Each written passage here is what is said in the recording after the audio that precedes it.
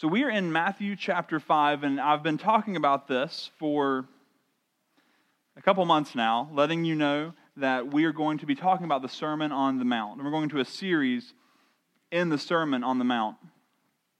The Sermon on the Mount, and maybe you're not even aware of what it is, but the Sermon on the Mount is, a sermon that Jesus gave, and you'll never guess where, right? It was on a mountain somewhere. And so he gave a sermon, it was on a mountain, and this sermon has come over the years to be understood for right or wrong reasons, considered by many as the pinnacle of Christ's teaching. There are folks who you could go to who don't believe that Jesus is God, who don't believe he did anything important on a cross. If he even did exist and even did die, it was all for nothing. But they will look at these 3 chapters in the book of Matthew called the Sermon on the Mount and say, this is good teaching.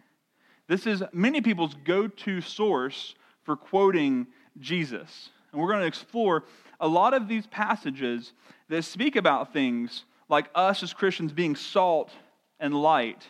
About if you hate someone in your heart, it's like murdering them, actually. You don't actually have to go out and murder them with your hands. You just hate them. And that's where sin begins. He talks about things like going the second mile, like loving your enemies. This is where he gives the Lord's Prayer. This is where he talks about storing up treasures in heaven. This is where we talk about do not judge, and there's a whole paragraph about do not judge, and usually people look at you and just quote the first 3 words, do not judge, and don't take the rest of it into account. This is where we hear about the man who builds his house on the rock versus on the sand. There is a huge chunk of Christ's teaching here, and so many people look to it and say that this is the pinnacle of Christian teaching. Even though so often, unfortunately, the world takes this and wants to wrest it out of its context and make it something that it's not. Our goal and hope as we walk through this series is to understand exactly what Jesus was getting at, what his point and purpose was as he gave this sermon. This truly is a kingdom manifesto. And that word is even one that has been tied to other ideologies that I personally am not very fond of, and so I even hesitate to say it, but I think it does explain well what we're getting at here, because it has the purpose and the aim of showing what God's kingdom is really about. See, God's kingdom has been talked about through the Old Testament, now coming into the New Testament, and he is finally saying, this is what it looks like to be living in my kingdom. Now, people throughout the years have actually taken this and gone in kind of weird, wonky directions with it. There was something back in the first half of the last century called the social gospel. And folks took the Sermon on the Mount and said, this is just how you should live. Everyone needs to live like this, and took no consideration of the fact that God needs to regenerate you to make you one who can and wants to live this out. Essentially, it was said, you just need to go be good to the poor, and that's it. We certainly should go and be good to the poor, but that's not all that there is. There are folks who hold to, and maybe you even do too, what's called a dispensational theology, and essentially, without going into all of that, we don't want to go into all of that this morning, but just to say that they look at this and they say, well, this is Christ's teaching for his what we'd call his inaugurated kingdom. Here's all that means. I'm going to simplify it real simply. They said Jesus showed up. He said, this is what the kingdom's going to look like. And things didn't quite go like they needed to. The kingdom's not quite here yet. Therefore, this is how we're supposed to live one day when Christ returns. When Christ comes and sets up his millennial kingdom. But that's not what Jesus is getting at here. This is what it looks like to live in his kingdom here and now. So the theme of this entire sermon series is going to be about understanding life in the kingdom of God. A few questions to ask ourselves before we dive into the particular text of verse 3 is this. What is the kingdom? The kingdom of God, simply put, is where Christ reigns. Currently, he reigns in the hearts of his people. Luke 17, verses 20 and 21 say this. Being asked by the Pharisees when the kingdom of God would come, he answered them, the kingdom of God is not coming with something observable. No one will say, see here or there. For you see, the kingdom of God is in your midst. God's kingdom exists among his people. Next question then is, who is part of that kingdom? Well, we've kind of already answered it. All of those who are in Christ are part of that kingdom. All of those who have been blessed by God's Spirit. All the people who the Beatitudes actually describe. We're going to go into this first section of the Beatitudes and walk through it over the next couple months. And we're going to take one Beatitude at a time because these are jam-packed with meaning. To help us understand that these are not saying, hey, be like this, but instead God's people are like this. So those people who are in the kingdom are those who are in Christ, and they're going to be described and identified in these, what we call Beatitudes, in verses 3 through 10. After that, we're going to see what it looks like to be a citizen of the kingdom. See, it says this is who is in the kingdom, and now here's how you're supposed to live. Is everything really following the Beatitudes? Taking up there in verse 11, verse 13, on through the end of the sermon to say, if you're one of these people who are part of God's kingdom, therefore this is how you should live. It shows us the reality of the kingdom, and it gives us what we should aspire to. But it shows us what we can only get to with God's Spirit working within us. Only if the Spirit's working within us can we actually be ones who do all that this tells us to. And without God's Spirit, this is just an extension of the law, which serves, without his help, only to condemn. Boyce says this of the Sermon on the Mount. He says, show me a man who claims that he is living up to the standards of the Sermon on the Mount, and I will show you a man who either has never read it, does not understand what it's teaching, or is lying. So I want you to understand, as we walk into the Sermon on the Mount over the next good number of months, this is showing us what it looks like to be living in God's kingdom, what we should aim to do in God's kingdom. But we should understand that only by the Spirit's help can we even begin to do these things. So we aim for it, we want to do it, we long for it. But we understand that for us, it is something that is unattainable in its fullness. See, the kingdom of God is something that is both now and not yet. It is now here in our midst. But Christ is not, he reigns over all things, but he is not recognized as the king over all people. Now we live and we remain, as you remember probably from a month or two ago, from Galatians 5, we live in the flesh. And the flesh wars against the Spirit. There is a now and not yet to what is happening in our hearts. So church, my prayer and hope is that for us, we will read this and say, wow, this is what it looks like to be a citizen of the kingdom, and this is how we should live. And then we would look at this and say, I want to do this. By God's help, may I do this. That is our hope and prayer, that we be a church who lives and aims for the Sermon on the Mount, knowing that only Christ can do that in us. Let's read verses 1, 2, and 3 and see what Jesus is talking about here in the first beatitude.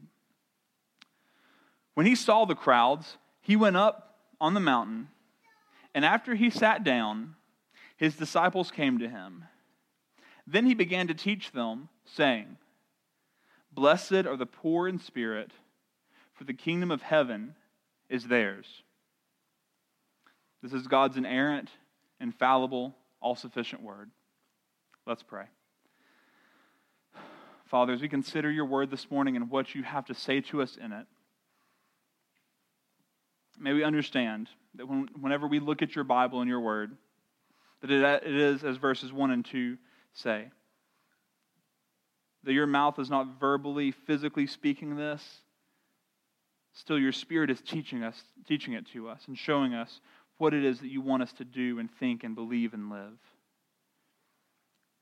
Lord, would you empower us to do that this morning? Would you give us that gift from your Spirit called illumination? Would you illuminate these scriptures to us to help us understand not only what it means, but what it means for us, what it means for how we should live and think and do in this world and in this church. Lord, would you help me as one proclaiming your word to do it rightly, to do your word justice, to not add anything of my own to it, and may you be glorified above all in what we do here this morning. We pray this in Christ's name. Amen. So blessed are the poor in spirit, for the kingdom of heaven is theirs. Our main idea this morning is this: only those who don't rely on themselves are part of the kingdom of God. Only those who don't rely on themselves are part of the kingdom of God. We're going to work through that this morning as we go through this text. And so normally, we're taking a few verses at a time, but we're going to break this one verse of verse 3 into a few chunks. First of all, he says, "Blessed are the poor in spirit." Blessed are those people. Now, because this is going to show up in the next few sermons, as you look down and see all the blessed are, blessed are, blessed are, blessed are, in verses 3, 4, 5, 6, 7, 8, 9, 10, and even 11, we're going to talk more and more and unpack this idea of what it means to be blessed by God.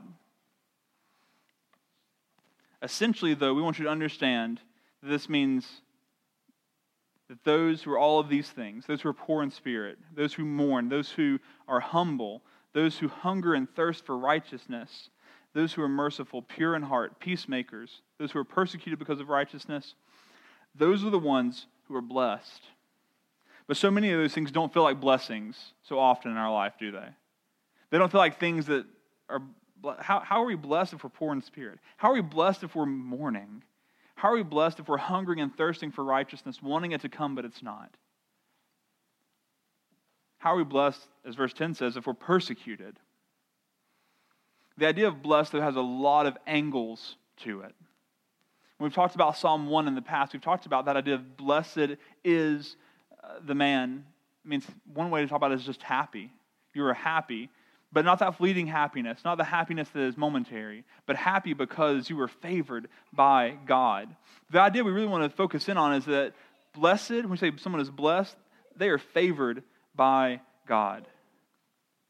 But here's the thing. So many people talk about blessing and God blessing us as though we need to convince God. If I can just do this or do this or do this, God is convinced that He needs to bless me. Or if I proclaim it myself, and my words have power, and I'm going to proclaim a blessing over myself, or I'm going to proclaim a blessing over you, or some such stuff like that. But that's not what he's talking about here. It means that God is the one who has shown favor. And we know that God's favor that is shown is by His grace. Not by our own doing, but by His grace that He shows as He favors us and shows us grace upon grace. It's not based on what we have done, but it's based on what He has made us. The people we're talking about here are those who are Christians. I'm going to stand up here this morning and talk to you about being poor in spirit.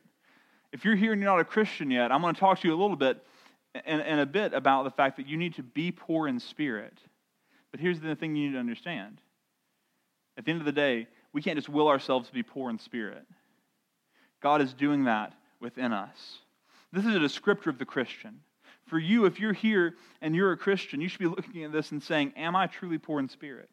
Do I truly mourn in the way that he's going to talk about mourning? Am I truly humble? Do I truly hunger and thirst for righteousness? My hope and prayer is that you compare your life to these things and say, have I been blessed and favored by God that He has given me these things? It is what He has made us and what He is making us. So, blessed are, for today, the poor in spirit. Now, when we think about someone being poor in spirit, poor just means you're lacking something, right? You don't have any of something. Someone who is poor financially is lacking money. They don't have money. They're not able to afford what they need. But he says you're poor in spirit. And for us, we usually think about someone who's poor in spirit as just miserable and pitiful, right? Someone who's just down in the dumps, who is maybe sour all the time, maybe who just is just mopey. But that's not who he's talking about here. There's no way that that's what he's talking about. When we think and look at the bigger context, he's not saying that as long as you just are mopey all the time, that the kingdom of heaven is yours, because that's not the case. We usually think of this as merely proclaiming, I'm nothing. I'm not worth, or maybe we think of it as, I'm not worth anything. I don't have anything going for me. How could God love me? But that's not what it is either. See, being poor in spirit is actually the right application of realizing that we have a total inability. In and of ourselves, we have a total inability to do what we need to do to please God, to do what we need to do to make ourselves right with Him. As we sang this morning, my worth is not in what I own. A total inability to, by gathering things, to make God happy with us. A total inability to do anything.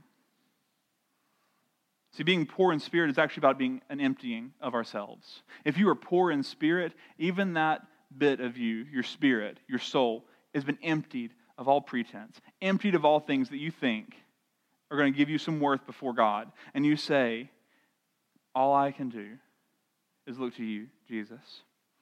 We're going to see this is the beginning of it, and it's interesting because everything else is actually about filling. God fills after this beatitude. But in this one, he talks about how we are emptied, being poor in spirit. It's a complete absence of pride and self-assurance and self-reliance. Here's what D.A. Carson says. Poverty of spirit is the personal acknowledgement of spiritual bankruptcy. It's the conscious confession of unworthiness before God. As such, it is the deepest form of repentance. It's not a man's confession that he is ontologically insignificant or personally without virtue, for such would be untrue. It is, rather, a confession that he is sinful and rebellious and utterly without moral virtues adequate to commend himself to God. And we have to understand this because this is different. There's so many things here as we talk about this today. I want to get laser focused precision on what it means to be poor in spirit by pulling away all the other things that it's not. So sometimes we think it's just being miserable and pitiful. It's saying that I am worthless in a sense of your actual value before God. But here's the thing. Every single human being is made in the image of God. Every single human being has worth in that way. But every single human being is unworthy through the works and actions that we take to be right before God. So this is this necessary humbling that comes before any time that we can be exalted before Him. And that's the thing, is that God actually, through salvation, exalts us. He lifts us up. He actually adopts us into His family, and He says, listen, you were once an enemy of mine, going against me completely. You wanted nothing to do with me. You would choose hell over me. But I've actually brought you into the family. When you put your trust in Christ, you are a son. You are a daughter. You have part in my inheritance.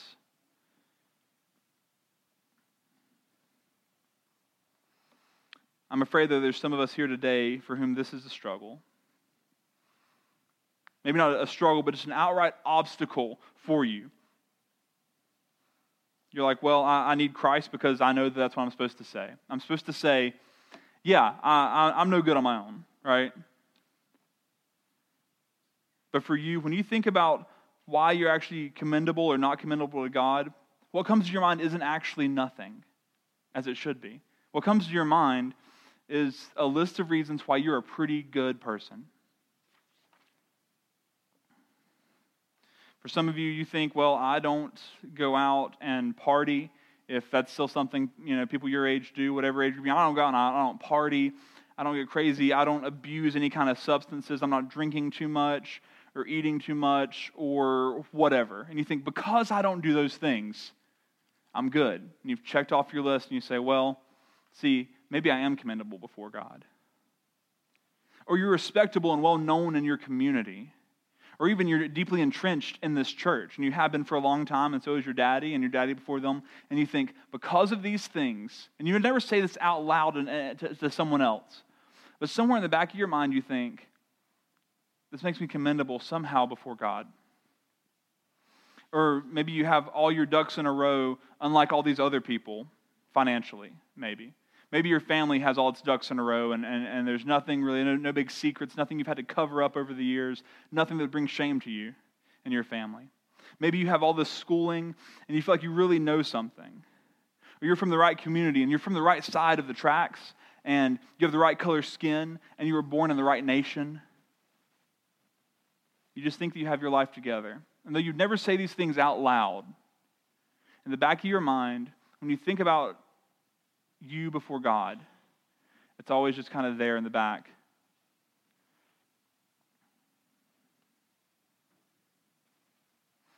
See, this person, though maybe they like the idea of God's law, because there's a few things in God's law they can check off, at the end of the day, they're not really concerned about keeping it.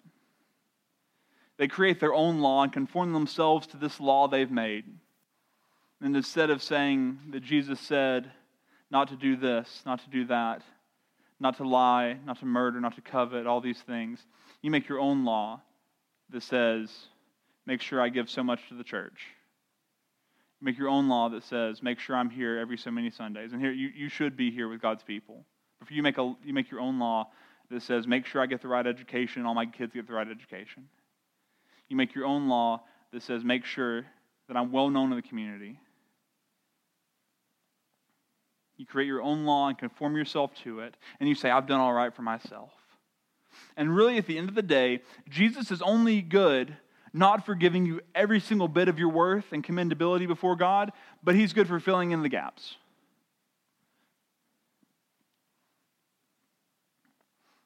What so many of us don't realize or we can't admit, that every single bit of these things that I've said this morning, and for yours, whatever it is, fill in the blank. For me, it would be knowing things theologically and biblically. And I take pride in that and make my own law that says, well, you know how you really got your stuff together is you know a lot of things. I can tell you where to find it in the Bible. I can tell you where to find it in the theology book. And we forget what the prophet Isaiah says, that all of it is as filthy rags that do nothing for us before God except for disgust Him. That we should do good works before God, at the end of the day, they do nothing to make us right before Him. Nothing. They never have. They never will. I want us to consider this morning the fact, actually before that, I want you to think about this, that maybe because of all those things, you're not actually poor in spirit, but actually you believe that you're rich in yourself. Instead of being poor in spirit and saying, I can't do anything on my own. I cannot make myself right before God on my own. You believe you're rich in yourself and in what you can do and what you have done and in your resume or whatever it is. But I hope that we'll consider Paul in Philippians chapter 3 and hear what he has to say. Because I'll tell you what, if you think that you have your religious ducks in a row, understand that Paul has you beat. Like you were just whooped by him. I want you to hear for him. Chapter 3, verses 3 through 9.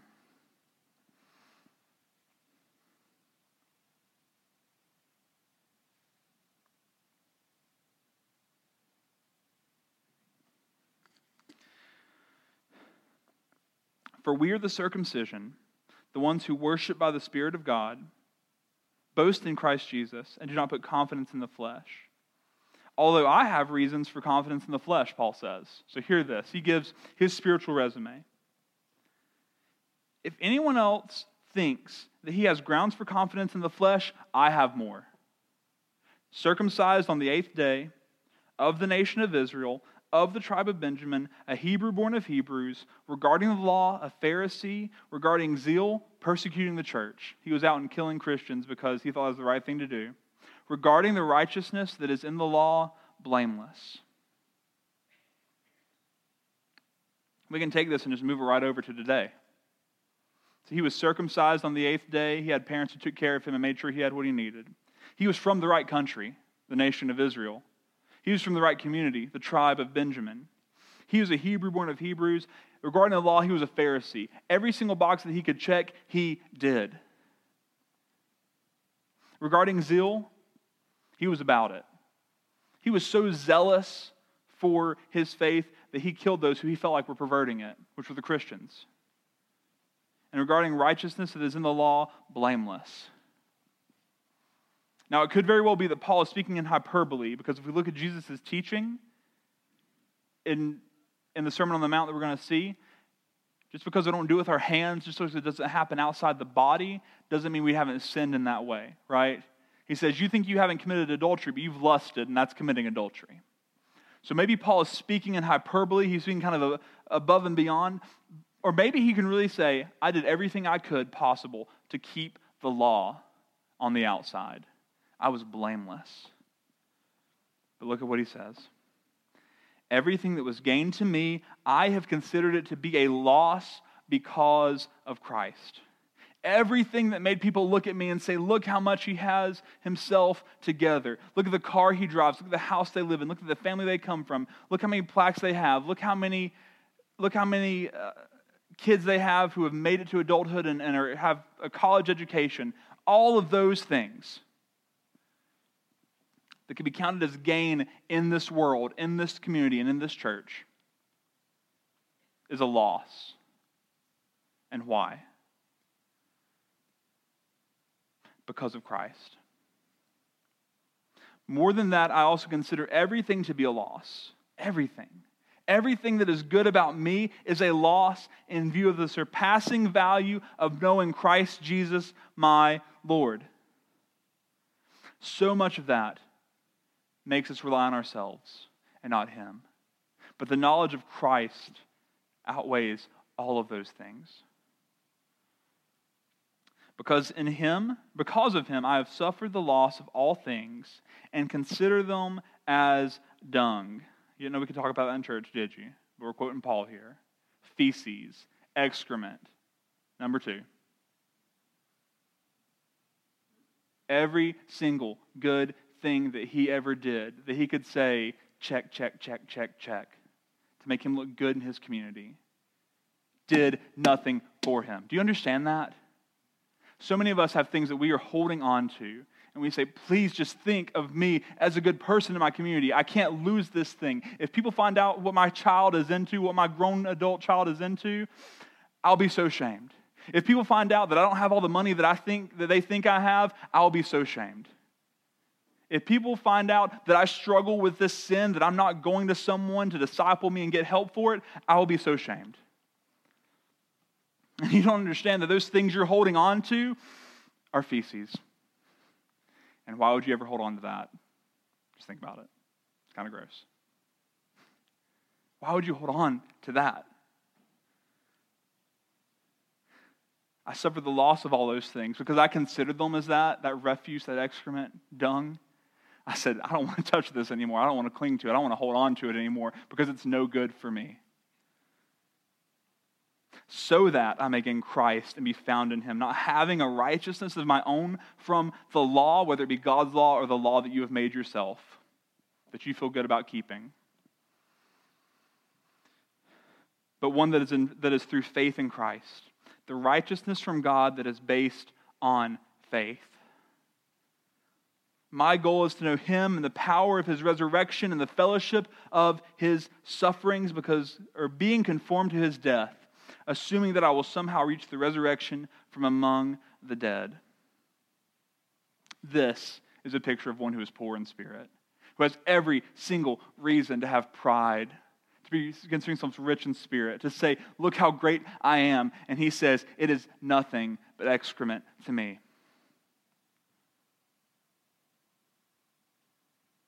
We have to realize that everything that we hope will commend ourselves before people and before God is loss. We must have a poverty of spirit. And understand that your best attributes and your best things in your column are actually your worst because they would keep you from relying on Jesus. Because when you rely on those things, you're not relying on Him. Blessed are the poor in spirit, finally, for the kingdom of heaven is theirs. This is the kingdom of heaven. This is a way of talking about the kingdom of God. It's a kingdom that's not of this world. It's a kingdom that has a king unlike any other king. And here's the thing. You don't enter this kingdom by walking up to the border and saying, hey, look, I can do so much for this kingdom. I have these skills. I can do so much for you. Listen, you want me in your kingdom, okay? You come into this kingdom by humbly submitting yourself to the king. Because imagine if there was actually a kingdom and a person who wants to be a citizen comes in and so arrogantly think that they know everything. They say, I'm going to come into this kingdom and rely on myself and live under my law, live under my rule. That king who is going to be their king, if they make it into that kingdom, what is he going to say to them? He would have no reason to bring them in. They have no intention of submitting to him and his rule. If you want the benefits of the kingdom, you must submit yourself to the ways of that king. You must see that king as your provider of safety and protection. You must see the good of that kingdom as a whole greater than the good of yourself as an individual. The kingdom of heaven is theirs. If you want the kingdom of heaven, if you want to know if you're in the kingdom of heaven, know and understand that it only happens for those who are poor in spirit, for those who have said, I can't do anything on my own. I can't be my own little king. I need someone else. To the believer this morning, the one who is sitting here and is a follower of Jesus, understand that when you simply throw out, well, of course I'm not perfect. No one's perfect. But in your heart, you're kind of hoping and setting yourself up as perfect. Or you say, well, I know I'm just a sinner. But really on the inside, there's things you're trying to do to make God be pleased with you. Understand that's not poverty of spirit. And those who are in God's kingdom will have a poverty of spirit. And so if those things are clashing and not meshing together, it should concern you. We can speak these lines all day long and try to tip our hat to God. But I beg of you to really and truly reflect on yourself and your heart. And to ask yourself and to ask God, do I truly believe that I'm unworthy? Do I really actually believe that I can do nothing on my own to please God? Or do I think that I can be worthy if I do all of these things? And lastly say, but I'm unworthy. But look at all this stuff I've done, God. But really and truly, at the end of the day, I'm unworthy. I beg of you to ask God to help you become poor in spirit. Please become poor in spirit. Don't become like these old monastic orders where these monks would go and shut themselves up and not eat food and abuse their bodies. We think that that's actually thinking less of ourselves, but at the end of the day, it's making you think more of yourself. Because when you do things like that, all you do is say, well, you're constantly thinking, I'm just so hungry. I'm just in so much pain that I've inflicted on myself.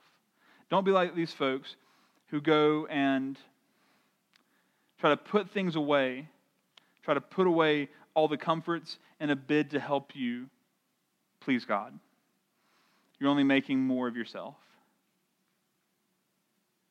It gives you more things to boast in.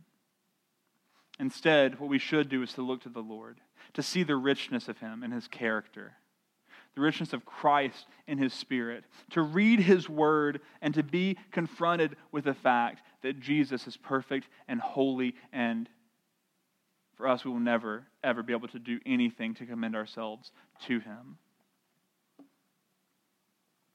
I ask you that you would pray and seek God and be confronted with this holiness, and that for Him, you could do the only thing you can do, which is to ask Him to save you, to repent and believe the gospel, to be poor in spirit and say, I cannot do this on my own. I need Christ's righteousness given to me. I need His sacrifice on the cross applied to me.